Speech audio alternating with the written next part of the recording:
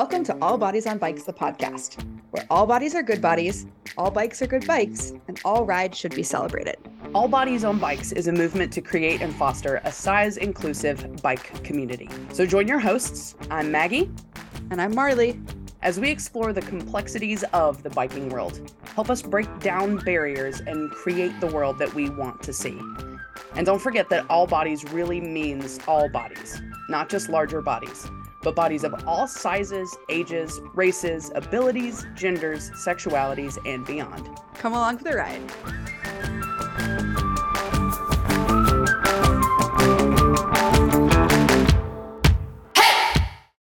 Hi, friends. Thanks for hanging out with us on the All Bodies on Bikes podcast. We want you to be as involved as possible. And one of the easiest ways for you to be involved and to help us out is to go find Marley, do you subscribe to podcasts? Do you follow them? Do you like them? How do I get involved with the podcast? That's a really good question. I feel like the verb is always changing, whether you use Apple or Spotify or Google Podcasts, whatever one is your listening app of choice. Just make sure you hit that little button that gives us the good metrics. Yeah. Yes. Help our numbers look as good as we do. That shouldn't go into the thing. No, it definitely should, because we both do look great today. We're fantastic. But on a more serious note, every time you hit that subscribe button or follow or whatever it is, and give us a rating or leave a review, it helps more people discover the show. And I don't know about you, but I'm always looking for new podcasts, and I do read the ratings and the reviews of other people. So hopefully you like us and we'll give a positive review. But we also read all the reviews anyway. So if you're sick of me saying, or you want Maggie to speak up more or give us more of her amazing Southern colloquialisms, let us know all those things. Yes. There I go saying, again. It helps me think. I don't know why you use it. But but yeah, we would really, really love your support. Like, follow, rate, share, subscribe, send it to your mom, your grandma, your friend who is trying to get you out on a bicycle. And hopefully these episodes will resonate with you. I mean, send it to somebody you don't like, and maybe that'll make them like you. Oh, that's a good point. I'm just going to say that. I feel good about it. All right. Thanks for being fans of the All Bodies on Bike show. We wouldn't be here without you. And let's get on with the show. Welcome back to All Bodies on Bikes, the podcast, where all bodies are good bodies, all bikes are good bikes, and all rides should be celebrated. Yeah, they should. How are you today, Maggie? I'm doing swell. How are you? I'm tired. I wonder why. Well, Mid-South was this weekend. Oh, okay. And I had signed up for the 100. And then I unsigned up for the 100. Okay. When I checked in, I was like, I'm just going to do 50. And then Bobby Wintle, the event director, yes, is a very, very, very convincing man. And during the rider meeting, where, he tells you what to expect and all the things, he said something that really resonated with me.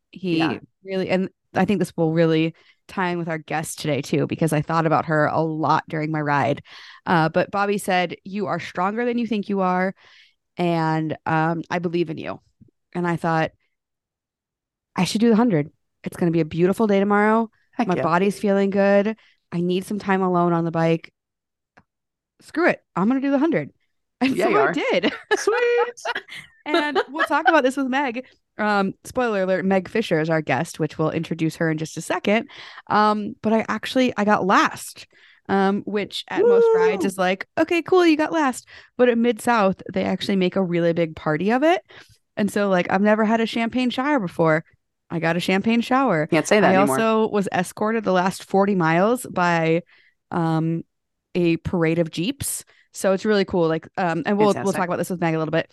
But the Red Dirt Jeep Club runs support for the event. So they follow their race leaders and they're out there as SAG in case you need support. But it's their tradition that they stay out there until the very end. So as I got closer and closer to the finish line, we kept picking up Jeeps along the way. And at one point I said to one of them, get in line. We're having a party. Heck yes. Oh my, At times I felt a little bit awkward, honestly, and I think we should do a separate episode just about Mid-South to have all these people following behind me, especially when I was like crawling up hills going like 3-4 miles an hour. But they kept insisting that they were there for me, and they were there all night if we needed to be. So I did it. And Way to that's go, why I'm Marley. tired today. Thank you. But let's introduce our guest. Let's do it.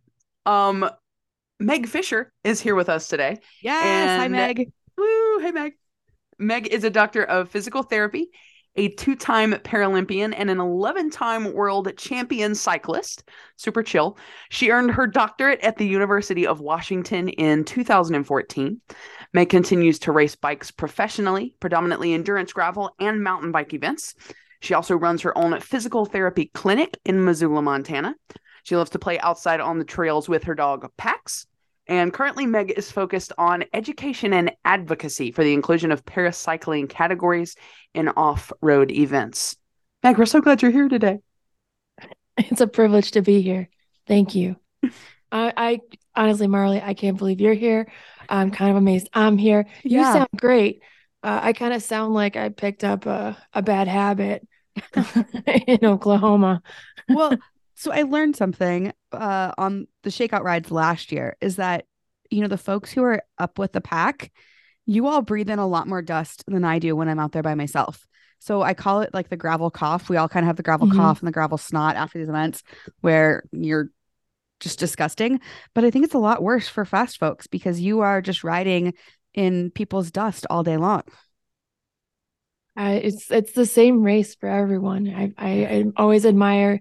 I remember years ago when I first started racing, I was talking with a pro, and I really admired her and the speed with which she was able to. She could carry through exterior events, so off-road triathlon. It was Shawnee Van Landingham, and she said, actually, it's the same race, and really, it's harder for the people in the back. I mean, you're out there a lot longer, and since I was out there longer, it really gave validation to my efforts. And then when I think about like I've gained some speed, but I didn't set any land speed records out there on Saturday. I have so much respect and admiration for everybody along that journey. We all did the same course, and I just can't. I mean, your ride, gosh, what was it? 14 hours? Yeah, about and change. Yeah, like what? Like, it's funny because that's what I was expecting. I went into the day because I did my first century at Unbound last year, and I think I hit like 13:30. And I'm not at the same physical place that I was last year. I had knee surgery about 6 months ago, and so I went into the day knowing I'd probably average about 8 miles an hour. And I definitely babied my knee a lot, not pushing it and walking up hills. And so I hit my 12 to 14 hour goal. 14 on the on the end, but it was a great day. I got to hang out at some rest stops. They actually had the rest stops open the entire time, which part of me is like, did they do it just because I'm me and they knew I would have made a stink about it if they wouldn't have been there? But they all seem genuinely happy. Exactly. Yeah, even if they did. If they did. That means that everybody else in front of me also got to experience the rest stops. Yeah. It means they did the right thing. So yeah. So how did your race go overall? Did you feel good about it? Is this your season opener? Talk to us about that. Oh, this is the third race of my So that was the fourth race of this year for me. Wow. There doesn't seem to be much of an off season anymore. My first race was in January, like January 6th, down in Island Park, Idaho, which is just outside West Yellowstone. It's called Fat Pursuit. Okay. The 60K fat bike race across the snow. And then in February, about a month later, I was in Tucson. I got to race a duo with the Laura King. Yes. And we did 24 hours in the Old Pueblo as a duo. That was a journey. Holy moly. And then I was, the next week, I went up to Anchorage, Alaska, where I did a 50K fat bike race. And then, so a week later, I had 2 days home, and then I raced Mid-South in Tulsa, or no, we flew into Tulsa in Stillwater, excuse me. Yeah. This was my fourth race and my third bike of the season. Wow. What an accomplishment. Heck yeah. 4 races, 3 months. I like that. I like that ratio. Excuse me. I also picked up a pack-a-day habit. Yeah. So Maggie mentioned in your bio, and we're skipping around a little bit, but you're a paracyclist specializing Yes. in off-road events. Yes. So we're going to talk about both of those things. I guess Okay. let's start out with paracyclist. What does that mean, and what does that mean for you? So that's a big question. So settle up. All right. So para is a prefix in Greek that means alongside or beside. We often use it every day. Don't really think about it unless you took Latin in high school. I was one of those dorks. And so, parallelogram, paraprofessional, parachute, we use it all the time. And it's very generic, or not generic, but benign. Like it's like a neutral is descriptor. what it is. Yeah. Yeah. And it's universal. Like if you said, like it's used in Europe, it's used in Spanish, it's used in French, it's used in German. Actually, I lied. I made that one up, I'm guessing. But chances are there is a close facsimile of. And so it means it's like globally understood. And I come from a world where I raced in the Paralympics. And so Paralympics mean para is right alongside the Olympics. And it truly, the Paralympics are as equally competitive as the Olympics. They happen in the same venue, many of the same events. Some events are only specific to the Paralympics, such as goalball, and sometimes some of the soccer events or the numbers for people with visual impairments are unique. I am advocating for there to be paracycling in off-road events because I want there not just I want there to be, there needs to be a space for people with physical impairments. Physical impairments means, again, I say it in a very generic, benign term because I work in healthcare. Like I don't talk about disabilities because dis means not, the opposite of ability. And in parasport, it's the celebration, the definition, and the exploration of ability. So I don't believe in disabled sports. I think that is a true contradiction. I believe in para athletes, para sport. Para is my soapbox, and I think it is. I think it's good. And so, I think so it's physical. good too. It's essential. Yeah. It's crucial. Sorry, keep going. No. Sorry, apology not accepted. I'm glad somebody else does that.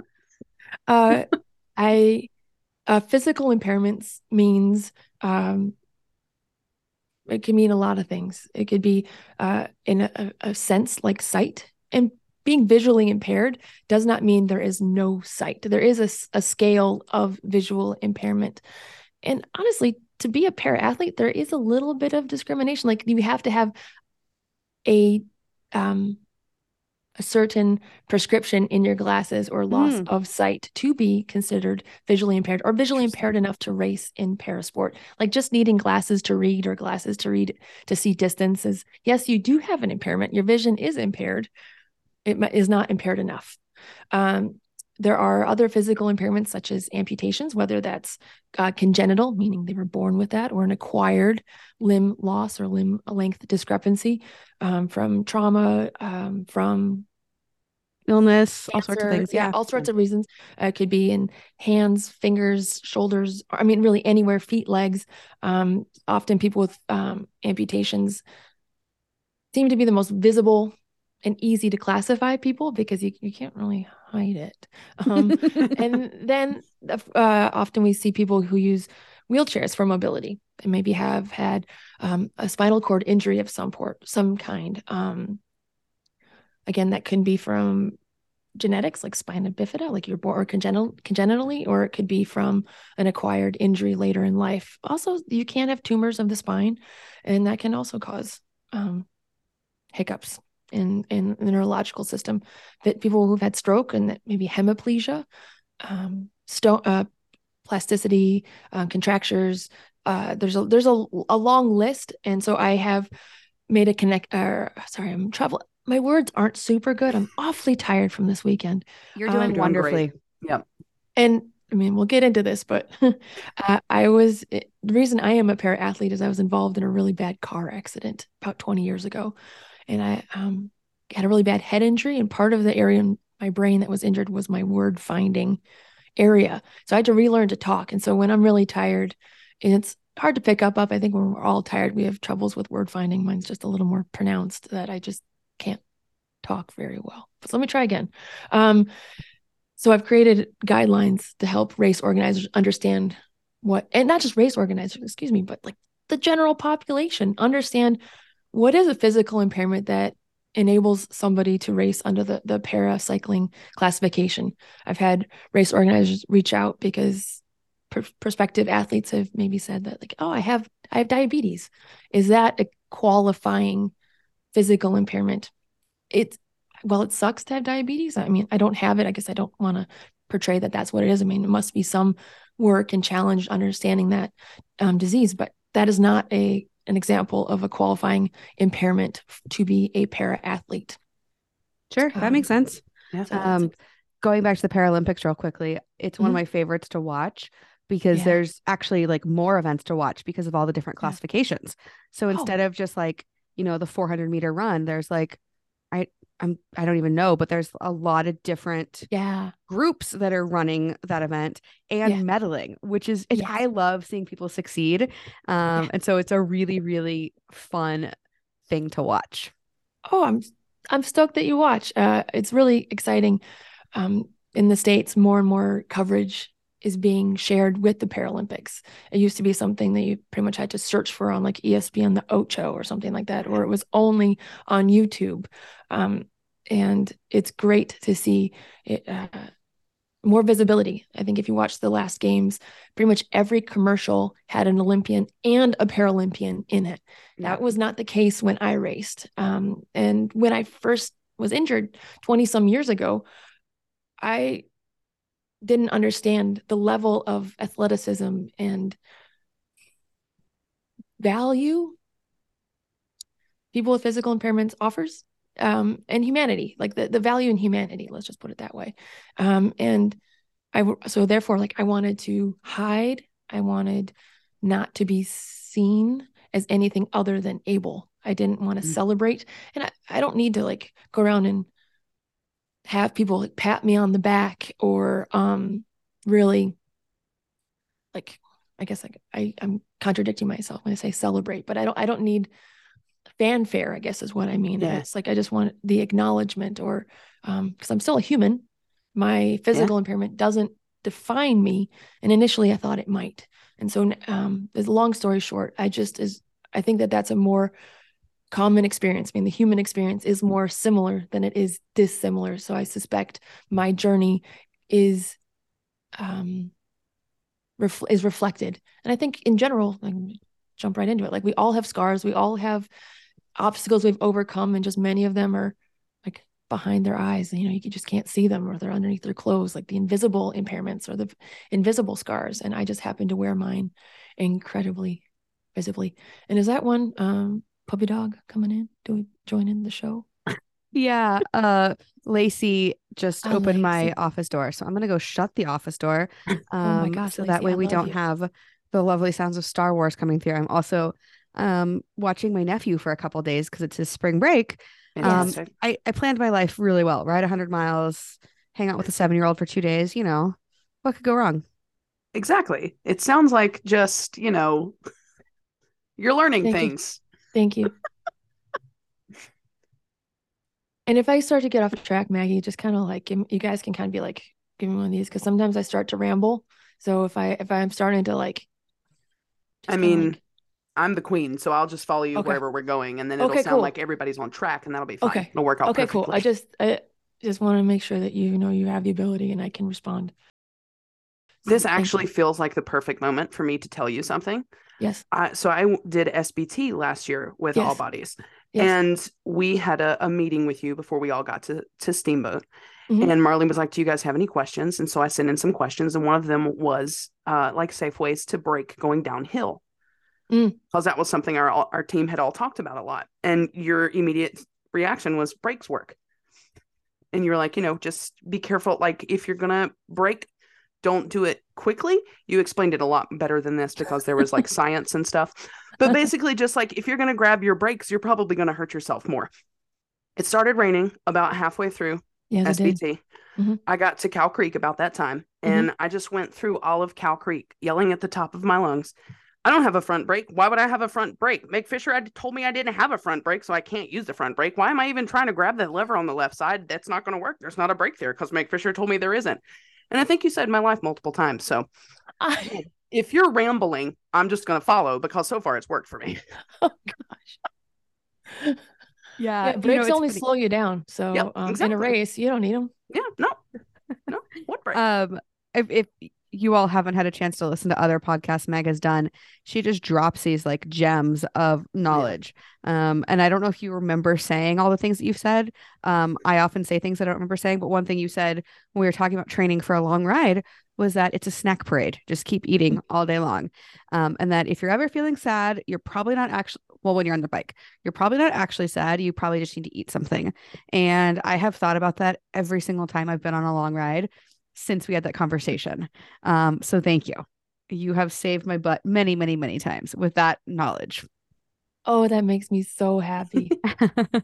Well, let's get back to talking about the advocacy work that you're doing in paracycling and specifically off-road. Why off-road? Why is that important? Oh gosh. It's important because it's important. It's important that there is space. The table is huge. That's kind of the analogy I use. Like if we're at a banquet, okay, these races are, invite everybody. And sometimes people need to be called out, whether that's people they have like are trans, non-binary, or in a gender expansive category. They might need to like have an individual chair or multiple chairs pulled out for them. And people of different skin colors and races, and again, they may need to be called out. Moms, oftentimes they need to be called out and invited because most races tend to be dudes. And I'm not trying to shame dudes and saying like, don't come or don't race. You're doing great things too. There are other people that want to do the same things and have fun. It doesn't have to be, like, let me start over a little bit and say like every race organizer I've spoken with believes that their race is inclusive. I don't know any race organizer who is intentionally trying to be exclusive. Sure. They maybe just don't know how to send out the invitation or to pull out the chair. And so having folks like you, Marley, and folks like Abby and other people in the trans non-binary space, just nudging them to do the things that they are intending to do, that just don't know how to do. And that's my role right now. And it's been great to, be that person in the off-road space. Initially, I got into cycling in the off-road space. I live here in Missoula, Montana, and we're surrounded by trails. There's road riding, but I say mountain biking is way more better. That makes me happy to say it's more better. Initially I raced 24-hour mountain bike races as an able-bodied person. Let me change it. I was a para-athlete, but I raced in the able-bodied category. That makes sense. Is that because there was not a paracycling category? Oh, exactly. There wasn't. Yeah. And again, that was back in the era where I thought I had to be as fast as an able-bodied athlete to be considered as good as. And I realized that math doesn't necessarily check out. And it doesn't have to. Definitely. And my physical impairment does enable me to be pretty darn quick. And now where I am in my life and experiences, I want to make sure that the chair is pulled out for people who have visual impairments, people who have hand impairments, limited grip strength, or visual impairments who use hand cycles. It's not just about me. I'm the squeaky wheel maybe. And I want to make sure that the sport that's given me so much is able to give as much to as many people as possible. Because I could go on and on. This is my passion. I mean, bikes basically are motorized wheelchair. I mean, there's a machine, right? There's gears. And so the wheel is magic. It enables us to do all sorts of things. And I don't ride the same bike as you, Marley. We're different sizes. Our arms are different lengths. Our legs are different lengths. Maggie, I'm sure you're taller than me because I think everybody's taller than I am. And so we don't ride the same bike. Yeah. And then somebody who has a hand impairment, they may need a specific adaptation to be able to ride that bike. Or I have my adaptation is I ride mismatched crank arms. I've been able to race around the world with people of a variety of physical impairments and watched how they've adapted their bikes or their prostheses or orthoses to enable them to ride bikes. And it becomes this very unifying, enabling tool. And I see this is the opportunity, and it's why you asked off-road, is because gravel is unsanctioned right now. There are parasports or paracycling in road racing and in track racing. There's not in any mountain biking yet, and there's not in gravel. And as the USA Cycling and UCI and the other international governing bodies kind of look at gravel and start to want to sanction it. No, but whatever they choose. I mean, there is already a UCI gravel worlds, but there was no gravel worlds category for paracycling.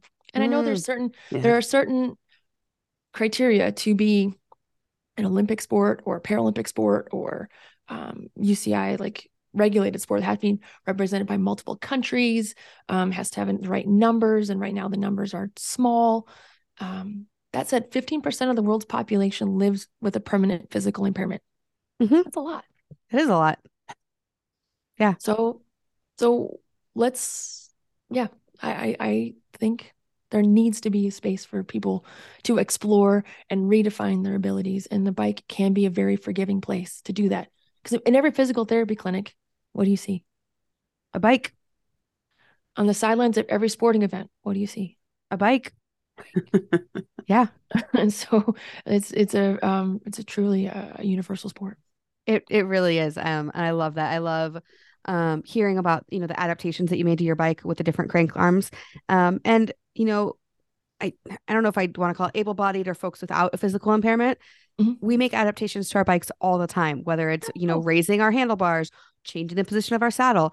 It's the same thing. It's making your equipment work for you. And I just love the advocacy work that you're doing. I remember at Steamboat last year, you brought a team of 30-ish people. Is that right? I think there were 50. 50. Okay. So sure. 50. All right. I mean, across the different, I mean, I don't know. I didn't get the final numbers, but there were a lot of athletes that came. Yeah. And, you are kind of like the beacon of light for a lot of these folks. They see you do it. You did Leadboat last year, which means 100-mile mountain bike ride in Leadville. And then the very next day, what is it, 144-mile gravel ride? Yeah, it's 106 miles in Leadville and then 144 at Steamboat. So it makes a nice round 250 miles. Wow. In 2 days. 2 days. In 2 days. With and a I remember 2.5 standing at the hour finish transfer. line, watching you finish and just seeing the outpouring of love and support. And it wasn't because you're a paracyclist. It's because you are who you are. And yes, we're really dang proud of you. Because that's an accomplishment for literally anybody. And I don't know where I'm going with this, except to tell you that I'm really proud of you. You make me cry. You don't need an outcome other all the than time, that. Meg. Okay, back to advocacy one more time. I just want to make sure that race directors and event directors and basically anybody, if you're trying to figure out how to do this inclusion thing, figuring out how to get paracyclists there, how to get, folks of differing abilities there, talk to Meg, get in touch with Meg. Like she said, she wrote guidebooks, and pay her for her work, because this work needs to be done to get more people to the table trying to grow sport. Meg is your person. So get in touch, and we will have her contact info in the show notes. But really just expanding the world of sport to so many people. And, Maggie and I can both attest to the difference that sport has made in our lives, and so can millions of other people. So Meg, you really are doing just some amazing work. I appreciate that. That's really kind of you to say. Of course. We're here to I don't want to say pimp you out, because that is not appropriate. We'll lift each other up, hey? There you go. That's the more appropriate wording. You just had a film come out. Can you tell us about that? Yeah. And I love it because there's a young athlete in it. So tell us the story of High Road. It's High Road is a film that you can watch on Vimeo. It was awarded one of their staff's pick of the year. You can watch it on YouTube. You can watch it just about anywhere. It's been making the tours of all the film festivals. I can't name them all, big and small. From Telluride, Banff. Banff Film Festival up in Alberta. Now it's making an international tour. Telluride, the Bicycle Film Festival on its international tour. I was very fortunate to be able to travel with it to Amsterdam, and it'll be in it's everywhere. it's 11 minutes, so it's not a huge chunk of your day, and it'll hit you in the feels. It's a great one. I'm grateful for Cannondale, who saw the value in showing this story, like the importance, because this kind of goes back to like why paracycling, why event organizers I think need to have paracyclists, is because it's not necessarily like the folks that are at the event or at the race. It's that people who come in contact or who maybe just see me. Because again, like, okay, you guys, I'm not a super tall person. I'm not a super big person in any dimension. Maybe I have a large personality, but I mean, if you just see me walking by, like you just see a little one-legged girl. I'm not to be stereotypical, but like one-legged girl, like riding by. And if I'm passing you, I will tell you good job. I will tell you hi, and then I will drop you like a bad habit. And so like, and then you get to wrestle with like, oh, I just got passed by somebody who's a lot smaller than me. And often a lot of people pass me too. I'm not trying to say I'm some amazing athlete, but You are. We'll say that. You don't have to. Yeah. well, But I would also say that me and Maggie are amazing athletes. Like being fast does not make you an amazing athlete. Oh, For sure. yes. Thank you. I didn't mean to infer that by any stretch of the imagination.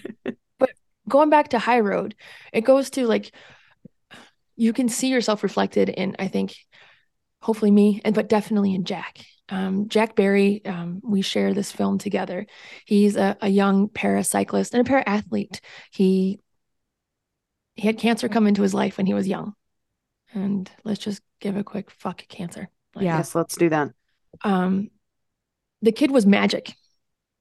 He was, and he still is. Okay. When I go to those film festivals, everyone goes, "Where's Jack?" And I feel like a giant disappointment because everybody loves Jack. And if you watch the film, I can tell you he is even better in person. It follows the story where I got to be his physical therapist, and this is out there in the world, so I'm not breaching HIPAA. I was his physical therapist, and I knew Jack. Gosh, before he was Jack, I knew his mom who played college tennis. I also played college tennis on the same team. So I knew Jack before Jack was Jack. And then I got to watch Jack grow up and just be in awe of him being him. And then when cancer came into his life, the whole town came together. There are still signs all over town that say Jack's Army because we all wanted to support him and his family. He's got 2 younger brothers. His mom works in pediatric ICU, and his dad is a firefighter in town. So, I mean, this family just does good for our community. Cannondale was able to, yeah, Jack was, the fact that cancer picked Jack, I mean, we were just heartbroken. And then to see him rise above is, that's the story. Like it goes from just seeing him come back to his strength. This film follows him in starting his first bike race because for like he rode bikes. He jumped himself, hucked himself off all sorts of stuff. And then when cancer came into his life, it really put a giant hiccup and damper for a while. And this was his first bike race afterwards. And knowing me, he kind of saw there was hope. Like, I mean, he was a teenager when he lost his leg. And you can imagine how devastating that could be. It didn't stop. It hasn't stopped Jack. We raced together in his first race, and it's incredibly special. It was an honor to get to ride with Jack. And truth be told, Jack and I have actually spent more time together on the tennis court than we have on bikes together. He made the varsity tennis team when he was a freshman in high school. Dang. And he's trying to get me back out on skis. We haven't skied yet together, but he and I, we hang out. Like we go play video games, we text, we get coffee. He is one of my favorite people. And he's pretty much my reason. Like, I'm going to cry. Like, it's okay. Me and Maggie already did. I didn't have anybody who kind of looked like me, and not necessarily that we have to have people that look like me, but it helps to give us an example to follow. Because being the first in anything, it's kind of hard, it's kind of scary. We don't know what to expect. And I want to make sure Jack has a place, and people like Jack have a place in sport, and they see themselves reflected, and they see the opportunity and possibility instead of kind of where I was, where people just said, like, don't expect much of yourself. I was told I'd never walk again. I was told I'd never, to keep my expectations low. I realized that was said out of kindness from healthcare providers However, that could have been incredibly limiting. Instead, Definitely. my stubbornness, which is not a bad thing, but my stubbornness said, I'll show you. And I want to make sure Jack doesn't have to find that extra stubbornness. I want him to drive all that energy into his joy, into his happiness, into his future. You are a phenomenal human, Meg. I'm going to switch topics a little bit if that's okay. Can we talk about the Olympics?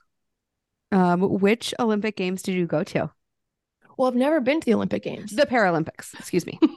That's okay.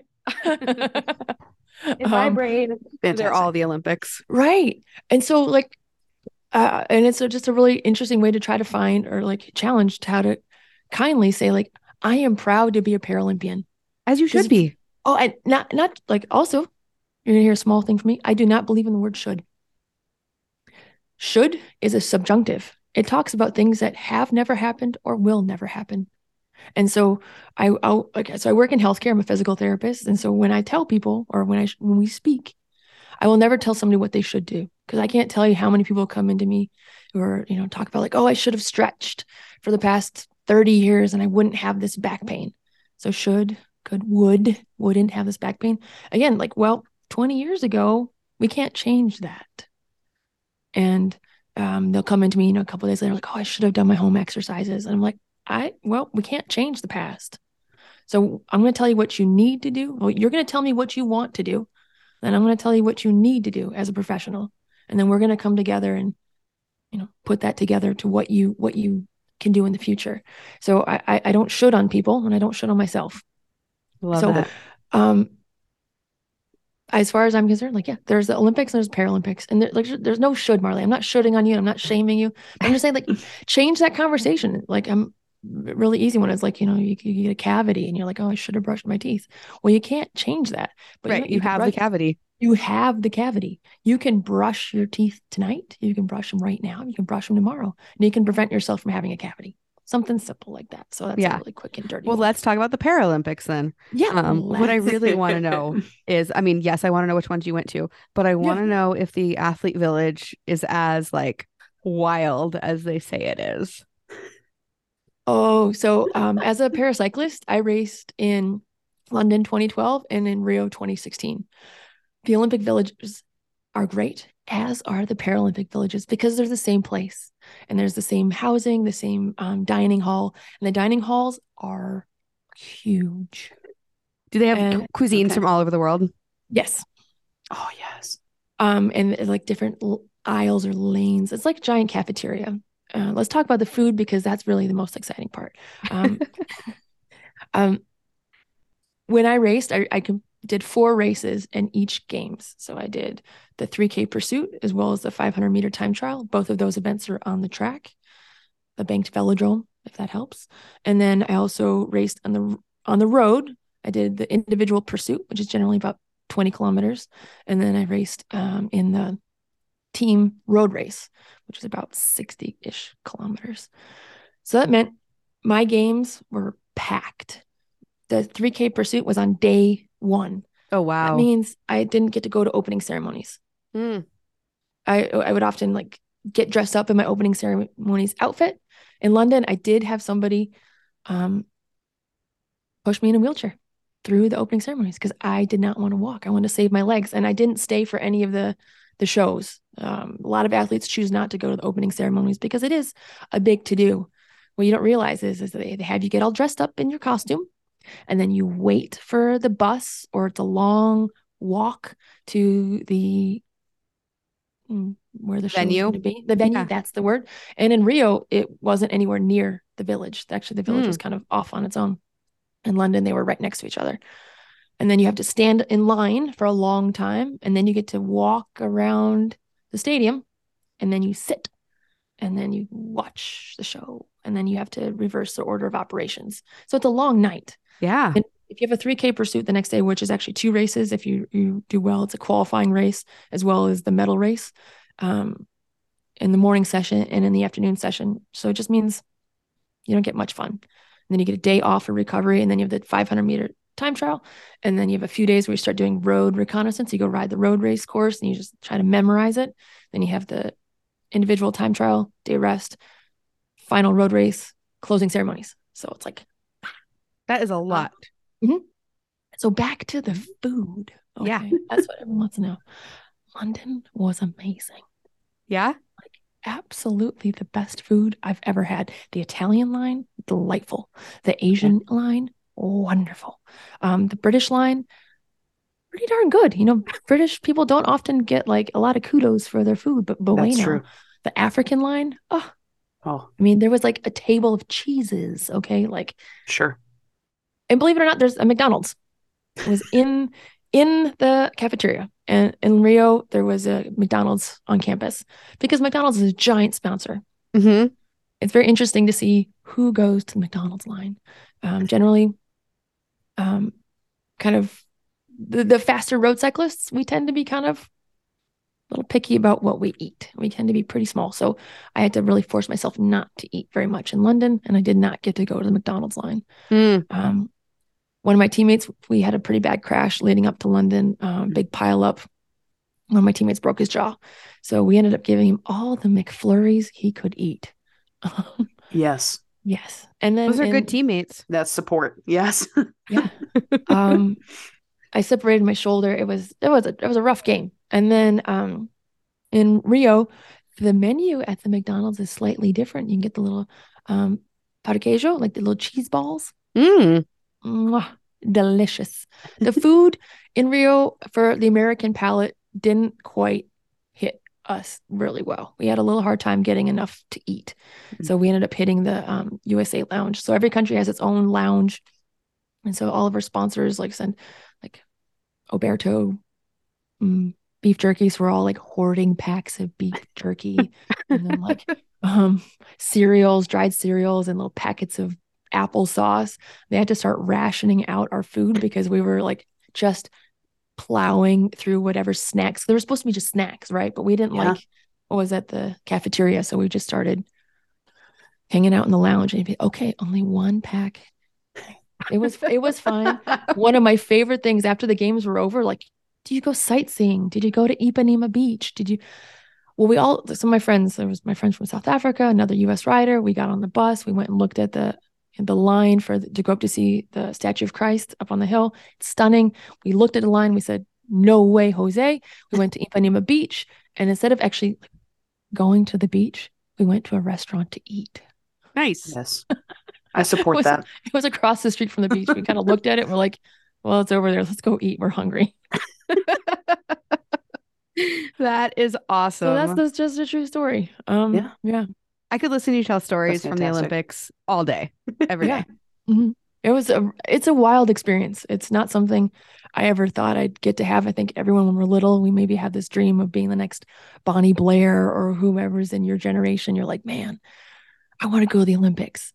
When I got hurt, like, well, first of all, once I hit puberty, I realized like the Olympics, I'm not going to be the next Nadia Comaneci. Okay. Like that's who I was going to say was I really wanted to be a Olympic level gymnast. Exactly. And then, you hit college and you realize, man, I've hit these milestones. My ability to like go wear the stars and stripes on the international stage is, somehow over. And then when I got hurt, I didn't realize that I could be a Paralympian if that was a possibility. And again, I thought the Paralympics was less than. Oftentimes people think like the Paralympics and the Special Olympics sometimes get confused. And it's all out of kindness. It's nothing's malicious. And it's just the Special Olympics is for people with cognitive or developmental delays. Mm-hmm. And whereas there are actually some categories in the Paralympics for people who do have some intellectual impairments. There's just a few. So I can see why it's confusing. But the Paralympics, people generally with physical impairments, and it's cutthroat, man. It's actually like sport at that level. It's beautiful, but it's also kind of ugly. I think any sport at that level can be that way when you've trained so hard for something and that is what your entire life is about. It can have a tendency to get ugly. I'm so grateful for it. And I'm grateful to have had those experiences. I'm also grateful to be retired from that part of my life. But you're still racing hard. You're still racing bikes. Do you have a favorite discipline? You already mentioned that you do fat bike, gravel, and mountain biking. Do you have a favorite out of the three? Or I don't even know. Are there other disciplines you do? Well, I don't race on the road anymore, but I don't really have a favorite. I mean, bikes are bikes to me. Yeah. There's elements that I miss about the fixed gear track racing. That is a special type of awful. It is so painful. But it's so cool to go so fast.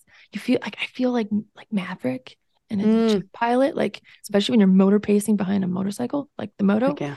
Like you're in your little aero bars, you're all tucked up, teeny, really like you're slicing through the wind, and you're just hitting left turn, left turn, left turn, left turn. And the G forces are pushing you up the track, but you're driving it down the track, and you just feel really cool. Same thing. I do miss the 20K time trial. That's probably my favorite. In French, I think it's beautiful. Time trialing is contre la montre, meaning against the clock. And so I think it's very beautiful in that it's the same course for everybody. And you just need to choose the best line and apply force at the right time. Your body position, and there's no team dynamics. There's no tactics. It's just like, do you have the engine to do it? Can you suffer? How deep can you go into that pain cave? I took a lot of pride of how deep I could go into the pain cave. Like, I think we've all had really hard things in our lives that, kind of show us the way and how deep we can go. And I feel like I can suffer with the best of them. And most of my medals have come from time trialing. I love it. I love it. I have never done a time trial. The only time I ever went on a velodrome. Have you heard of rondineering? Yes. Maggie, have you heard of rondineering? I have not.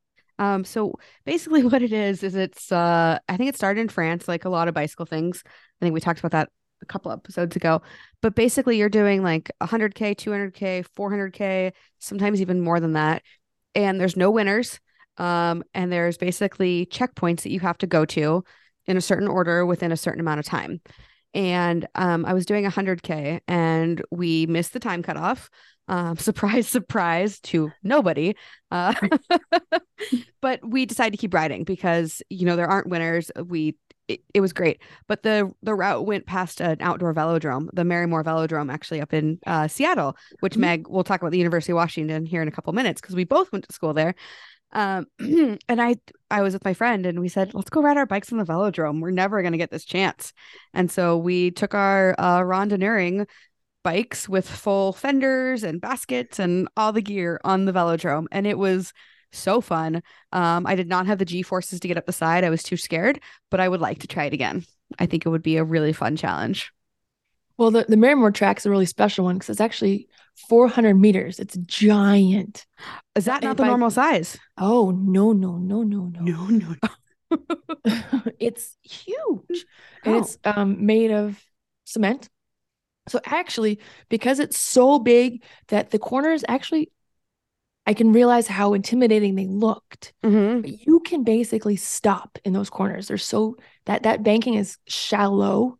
Yeah, it's not super steep at all. No, you on your fully fendered, decked out bike, you could have gone anywhere. And generally, just as a by the by for those listening, like geared bikes cannot be on the track at the same time as a fixed gear bike because it's just not safe. It's unsafe. Holy smokies, it's not safe. Yeah. And so yes, so any bike can ride on a velodrome. However, you must have a fixed gear bike, and your local velodrome will have a little introductory course just so everybody's on the same page, same language. They're super fun. Like I've ridden at Marymore, it's a hoot. But 400-meter tracks are not an international competition, so unfortunately, most race events like national championships can't come to Seattle and experience the joy that you felt there. But interesting. I did not know that. So a 250 track is the standard distance. So most tracks around the world are 250. The UCI in Ekel, Switzerland has a 200-meter track. It's so steep. Yeah. It's wicked fun. It's got to make the corners real steep then. Yeah. And like the most popular one in the States is in LA, in Carson. Okay. It's a 250 track. It's like it's pretty darn steep. If you're not going, I think it's like 17 miles an hour. I'm kind of forgetting. It's like 10 years ago. It's not 10 years ago, but it's long enough ago that if you're not going fast enough, you will actually slide off the wooden track. Like you need to be going a certain speed to create centripetal force to push yourself to stick to the track. Wow. Yeah. That's amazing. It's real fun. I don't know if it's amazing or horrifying. A little column A, a little column B. Well, Maggie, I've been asking Meg lots of questions. Do you have any questions for Meg? If not, that's okay too. I'm just kind of along for the ride today. I'm enjoying just listening to you guys. I'm Okay, surprised that you're sit both on my still wheel. functioning. Exactly. Thank you. I got you. Can we talk? So we've talked about your advocacy work. We've talked about your racing career. I would love to talk about your work as a doctor of physical therapy. So you went to the University of Washington. Darn tootin'. Same. I don't talk about Not that same. much being a University of Washington alumni, but I feel like we should throw it out there as both distinguished alumni. Yes. So what does your day-to-day look like? Oh goodness. Was going back. My time in Seattle was transformational. I loved it. I actually came out after I graduated from my bachelor's. I have a degree in athletic training, so I'm a certified athletic trainer.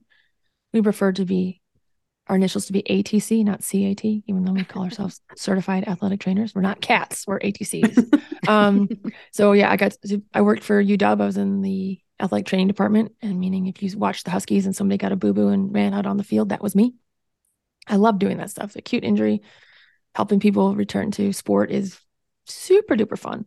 I came back to Montana. What's that? True story, not to interrupt, but after I tore my meniscus, Meg was one of the first people I called because it was like, oh my God, can I even walk on this to get to the doctor? And you gave me some great advice to rest, to ice, and you really did help me through that injury. So thank you. Oh, it's a true privilege. It goes back to I got really, really hurt. And initially I was going to be a wildlife biologist. I wanted to be the next Jane Goodall, but for big cats. And so Yes. When I got hurt, that career changed. I knew I couldn't be hiking through the jungles. And it went back to when I was a kid. I always wanted to be a physician and wanted to help people. And it sounds way more twisted than it is, but like in my pretend mind, my Barbie dolls used to break their legs and I'd have to fix them. I'm not in some like warped Toy Story, like blow up dolls or something like I was just wanted to help people. And I never thought I was smart enough. So I waited till after I had a concussion and some brain surgery. My pupils were fixed and dilated and I wasn't breathing on my own. Oh my God. A whole new personality. I used to be painfully shy. Now I can't shut up. So I waited to, kind of redefine myself after everything was taken away. My physical ability, my mental abilities. I realized, over time that like I wasn't as dumb as I thought, and I'm more able than I thought, and physically and mentally. So I really was grateful for my physical therapists. My physical therapist was also a dual credentialed athletic trainer physical therapist, and I wanted to be just like her. She was a triathlete as well. So I was like, man, I want to do a triathlon. So 11 months after I lost my leg the second time, because I'm lucky enough to have 2 amputation surgeries, I did my first triathlon. And then I did that for a while. And then I did 24-hour mountain bike racing. And then I ended up suffering a pretty bad injury cycling. It was iliopsoas tendinopathy. I had hip flexor tendonitis, and I thought my cycling career would be over. So I went to PT school because I wanted to know more. I wanted to know how I could help people more than not just with my athletic training degree. I wanted to grow my understanding. I also got my EMT certification in the middle there. So I felt like I got my acute injuries dialed. I want to know as much as I can. So UW has a super strong medical school. The physical therapy programs under the medical school. It was awesome. It was like drinking knowledge from a fire hose every day. I mean, it rains knowledge in Seattle, I guess, apparently. Like that. I loved it. So now as a physical therapist, I have my own clinic here, and I've worked full time, kind of in between the national team. And now I thought, my racing career is over. I'm going to really dive into physical therapy, and it's hugely rewarding. As my cycling career has kind of reinvented itself and grown, with my own clinic, I can see patients as I want to and need to. So it's a cash pay basis because we can wax poetic about the healthcare system. And now I have a lot of flexibility that I can provide care to my patients as they want it and as they need it, if that makes any sense. So reach out if you got any questions. I mean, does that still allow you to like have a fairly busy race schedule and travel around while still seeing patients kind of with that flexibility? Exactly. Yep. Awesome. It means that I don't see as many post-operative patients, meaning like if you have a new ACL, you see your physical therapist 3 times a day or 3 times a week for, a couple months. I'm probably not your physical therapist for that because I do travel. Maybe in the winter, I'm your physical therapist for that. And if you've met your deductible, go to see your traditional insurance-based physical therapist and use that. But if you've got like, something that kind of is outside of that, like I see back pain, I see knee pain, I see tendonitis, I see it all. I've been working with people who have physical impairments, like with their help returning to sport or returning to life. Let's talk about the sport of life, right? Yeah. Truly. Gravity never takes a break. So we all have to have some level of strength. I mean, physical health is a lifelong prescription. So I work with people with prostheses. I work with people with paralysis. So it's I love what I get to do. Helping people is really what I'm here for, I think, in this world. And where I went with sport is that like I can see, in a full-time physical therapy clinic, like 40 people a week. Well, if I go to an event, I can meet 500 people. Yeah. And hopefully have a positive impact on their life and help them take knowledge home to move their lives forward and move forward the lives around them. And hopefully have, resonate and let that puddle ripple further. And so I'm grateful for both sides of my career. And I know that if this cycling career needs to change a little bit, I can go back to growing the ripple in my community through physical therapy. And I can take that skill set anywhere. I've taken it as a UCI physio to pro teams in Europe. I've taken it everywhere. And at races with my teammates, I've been able to friends can call me and I can help them and to have that confidence and knowledge. It's always good to have a doctor in the family. Definitely. So, and I hope that you will allow me to ask this question, but please feel free to say no if it's not appropriate. A lot of our listeners, might be folks who are in non-traditional bodies or are maybe working on, getting back into the sport of life. Do you have any advice, for folks on where to get started, how to move your body safely without injury? Any like best tips or practices there? Well, first of all, movement is medicine. Full stop, period. Yep. And I get so many people who get wrapped up in like, what should I do? Oh yeah. Did I say that word again? No, I don't think you did. Okay. But I get that all the time. And I realize it's said with genuine curiosity and hope and question. The bottom line is start somewhere and don't, because should, I think, can add a level of uncertainty and question and anxiety that can become paralyzing, if it's okay to use that word, debilitating. Yeah. Where you don't know how to start, so you don't start. It can become so daunting that you just don't even know where or how. So I want to go back to movement is medicine. So I know how that just seems minimizing. I mean to say, start somewhere, anything, whether it's twiddling your fingers, tapping your toe. It can be relatively small. And sometimes we give less value to the small things. Like, well, it's so small. How can that make a difference? There's even in like, we hold some sports teams to a very high standard and put them on a pedestal. Those kind of elite athletes are still looking for marginal gains. They're looking for like, how do you take whoever you want to choose your favoritist, whatever sport athlete it is. Don't care. Like, how are you going to make that one person better? So it can be like, okay, we need to make their diet that 1% better. We need to make their sleep that 1% better. We need to help the muscle, if you will, between your ears that 1% better. The sports psychology or purely just psychology, 1% better. We need to make their digestion better, what have you. So all of a sudden you can choose those maybe 10 areas, and all of a sudden you get a percentage here, and then you get somebody, trying to make that what we thought was 100%, we're trying to make that 100% person 110% better. And really, if you think about it, we are all working at 100%. I don't know anybody who's super lazy. Truly. Like we're all doing the very best we can on any given day. Yeah. I'm going to fight you on that. Like, you are doing the best you can. So who am I to say, okay, now in that pie chart, you've got like hours set aside for work. You have hours that must be set aside for sleep. You must have hours set aside. I'm not going to ask for permission. You got to have time to just fuck around. Okay. Like, those hours are precious. Okay. Don't worry about cussing. They gave us an explicit rating. So, okay. We're going to lean into it. I'm going to lean into it. You got to have fucking around time. Okay. Right. You also have to have sleep time set aside for like cooking, cleaning. Like, all of a sudden, if you think about all the things you do in your day, your pie chart is awfully full.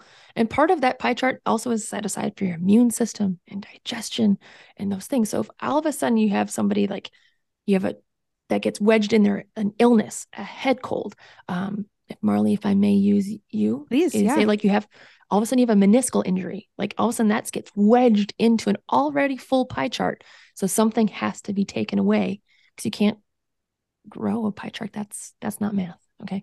So then you got to think, okay, how can I maximize those areas, those slices of the pie chart to make room to address your injury, to heal your injury, or to prevent injury. And so I just want to give people like validation that I know you're doing well. Like, if I could give you a high five, I'd give you a high five. All right. And if you need somewhere to start somewhere. And whether that's walking, biking tends to be really good. I can tell you it's not the perfect sport. I know we're talking about bikes a lot. If biking's not your thing, okay, great. Find something that is.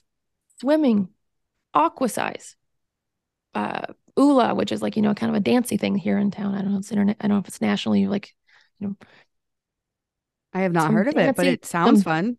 Dancing, Pilates. I mean, nothing is actually perfect and 100% like the thing. Like yoga, wonderful.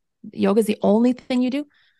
It's not the best thing. It's not like the only bestest thing. Like CrossFit's good. I'm not going to say it's the perfect thing either. I'm not saying cycling's the perfect thing. Like, you really have to have a balanced diet of nutrition and fitness and strength and stretching. I mean, it's all of it. You can't just do one thing. Yep. And so do a little bit of everything if that's what makes your like scratches the itches or the itch. Yeah. And I just want to advocate, make it joyful. Figure out, and I think, Meg, you were alluding to this, if biking's not your thing, just figure out what it is that's joyful for you. Yeah. I was going to say, what's bringing you joy these days? We're going to wrap up with a couple last questions because we could talk to you all day. Can we? I mean, yes, but the podcast guests might drop off. Or Understood. the listeners. Fair. Okay. Yeah. All right. Let's keep it So what's real. bringing you joy these days?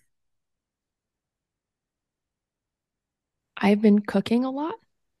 Fantastic. It's called the Half-Baked Harvest. There's like, is it a book? Yes. It's also an Instagram.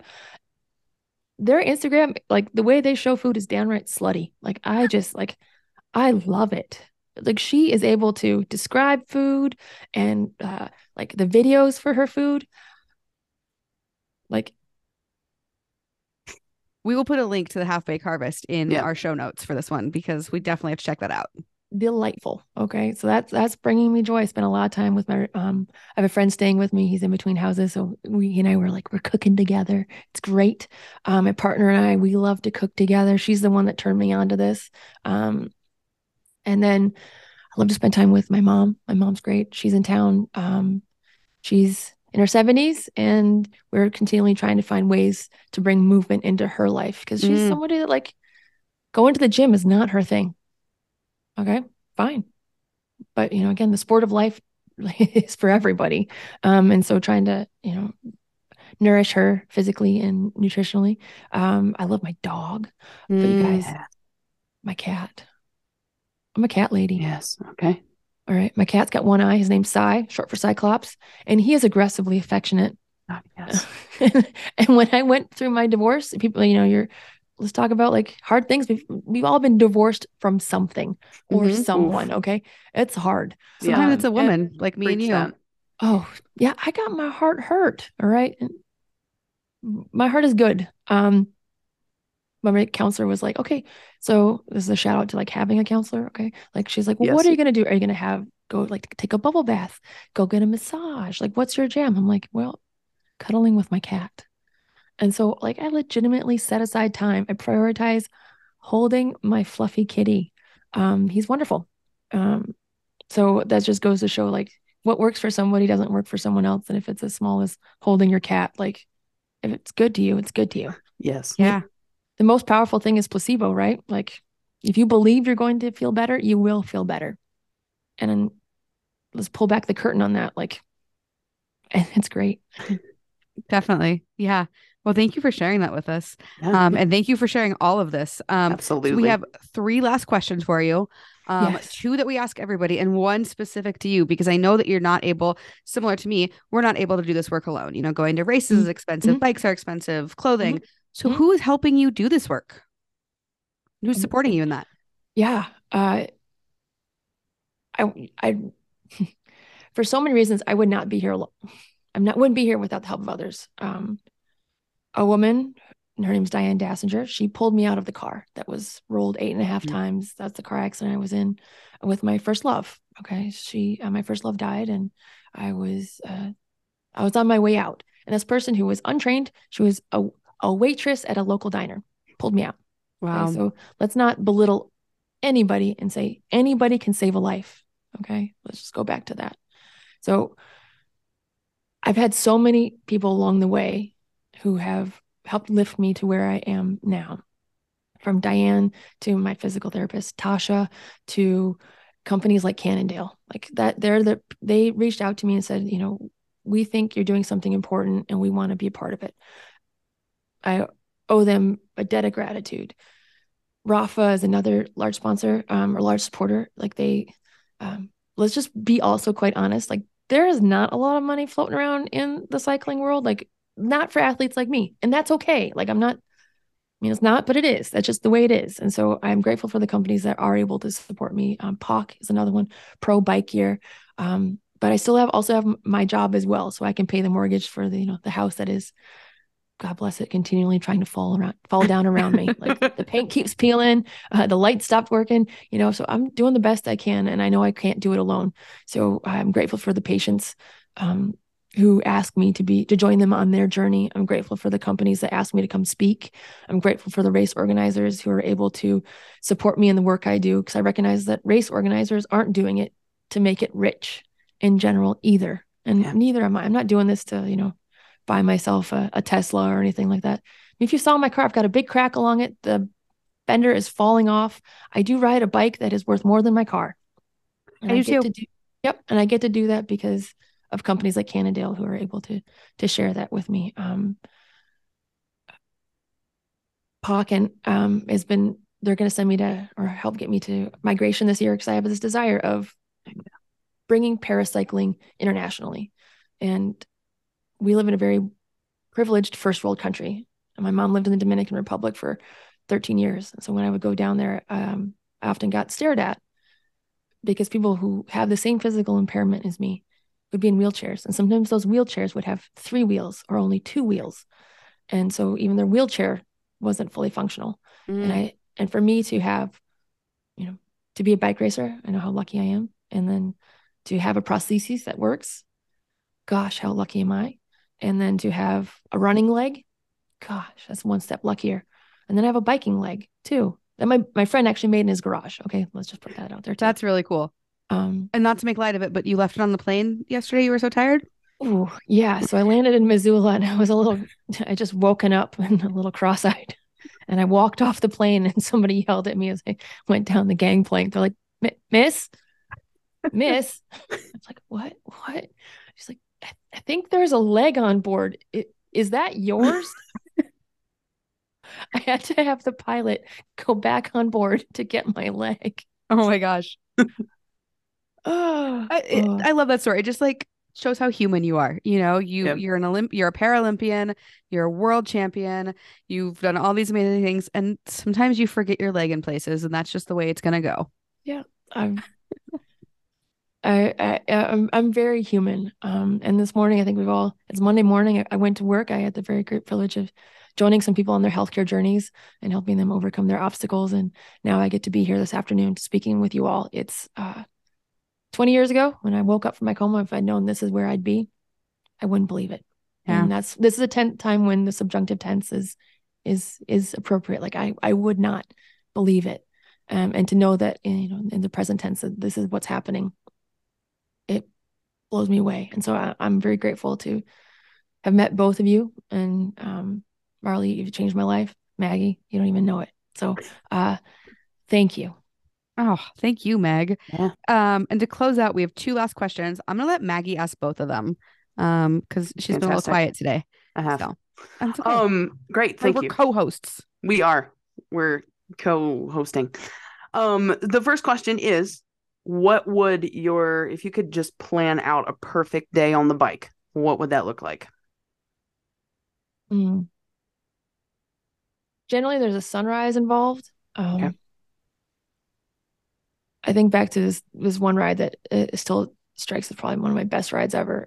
There's some recreational space north of town called the Rattlesnake, and I remember going up early because before it gets really hot, because it does get real hot here in Montana. Like, you may watch this show Yellowstone, that's not real life. Okay, that's What? it's filmed like 40 minutes from me, and I can tell you, not real life. Anyway, so Okay. the perfect day was I woke up before sunrise, and as it started to glow, rode up into the woods. The relative humidity was still just a little bit high. The smoke wasn't too bad yet. And I just rode up to the top of this hill. And I just came down the other side of the valley and came through this clearing. And there's a break in the trees where there's just this meadow of grass. And I was coming from the west, so I was headed east. And I watched the sun come up over the trees. And I just felt incredibly lucky that I got to be there, and I was all by myself, and that my body could take me to the top of this hill, and my body could take me down this hill, and that I got to be alive because nobody thought I'd be here, and or have the ability to do that, and let alone I didn't think I'd have the ability to do it. So to be there, and I've had setbacks during my life where I've had my abilities taken away again and questioned whether they'd come back. So to be there, like, that's the perfect day for me, is just to be able to like hear your breath, feel my breath. That's perfect to me. Yeah. Yeah. And then our second question that we always close with, that was actually inspired by you. Because I don't know, Marley, if I've even told you this, but I listened to multiple podcasts with you, and everybody wanted to talk about the same thing, which is great because you like bikes and so talk about bikes, but you know so many other things. And I was like, somebody ask her something else. So now we ask everybody that's on the show, what is something that you wish you got to talk about more?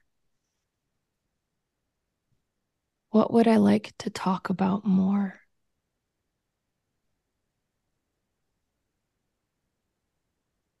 Sorry for the pause, folks. There's Not a problem. so many things that I get real excited about. I get really excited talking about human potential. I think that often gets talked, like I get to graze upon it, like when I talk about my physical therapy career, but I just want everybody to see and feel the potential that like I see when I look at people. Like, it's staggering and maybe a little frightening, like what we're possible, like what we can do. Yeah. Because this is like not until we like get really uncomfortable do we realize like, holy shit, I did that. Like, I didn't think I could do that. And man, that was uncomfortable. I'd rather not do that again. But like, whether that's those like stories of Arctic explorers, like having stuff go wrong and yet overcoming that, like Endurance by Alfred Lansing about the Shackleton expedition. My favorite book. Okay. And it's like talking about the potential that we all have, and that it's uncomfortable for us to explore it. And I think the challenges we choose prepare us for the challenges we don't choose. So I think talking more about and like speaking with people and empowering them to know that they can do it. Like I love telling people like, you're going to be okay. And sometimes just having somebody like me tell them that they're going to be okay. It's really fun to watch their shoulders drop and the smile come on their mouth. We're like, really? I'm going to be okay? Yeah, buddy, you're going to be okay. So, and like, you can do it. Like those little things, this again, that seem so little, but really are monumental. Yeah. Yeah. And true story. Friday night before Mid-South, I was having dinner with Meg Fisher. We were both having dinner at the Scratch House. We were both fortunate to be there. And Meg said, "I believe in you, Marley." And I thought about that repeatedly during my 100-mile ride. And I, at one point was kind of counting the people in my head who believed in me and how important it was for me to be out there. So from the bottom of my heart, thank you, Meg. Thank you, Maggie. Thank you both for being in this world. Thank you for the work that you're doing. And thank you for joining us on the podcast today. Really, really grateful. It's a little bit longer episode. I hope folks really stick around till the end. No, don't make that face. This is beautiful. We don't have any limitations. We could talk forever. Joe Rogan talks for 2 hours, like 5 times a week, and people listen to him. So I think our conversation is worth it. Absolutely. All right, Meg. Thanks, guys. Go get some rest. Take care of yourself. Yes. This is me telling you to take care of yourself because I know that you're capable of it, and be good to yourself. Rest up. Oh, actually, before we go though, where can folks find you if they want to find more? Oh, I think Instagram is pretty pervasive these days. It's pretty easy. At Meg Fisher, just MEG, and like a fish, FISHER. That's it. With an R. Okay. We will have a link to that in the show notes. Yep. I also have a website. It's called gomegfisher.com. Okay. Great. So there you go. You can find and email me that way, or you can message me through Instagram. You can. I'm highly motivated to get in touch with all of you. So let me know what I can do for you. Awesome. Thank you so much for your time, Dr. Meg Fisher, and best of luck in all of your adventures this year. Yes. I will be following along closely. Yeah, I'm excited to be in the film festival with you at Unbound. Yes, we didn't even talk about that. Yeah. Teaser alert, there's a film festival, Unbound, and Meg and I both have films that are showing in it. So make your way out to Emporia, Kansas in June, even if you're not racing, to watch our film festivals. So yeah, it's a party. It is a party. Heck yeah. All right. With that, we're going to call it an episode. Thanks again, Meg. Cheers.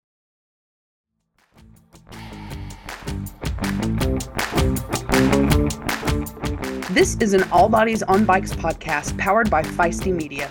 The show is produced by Maggie and Marley and edited by the team at Feisty Media. Thanks for listening.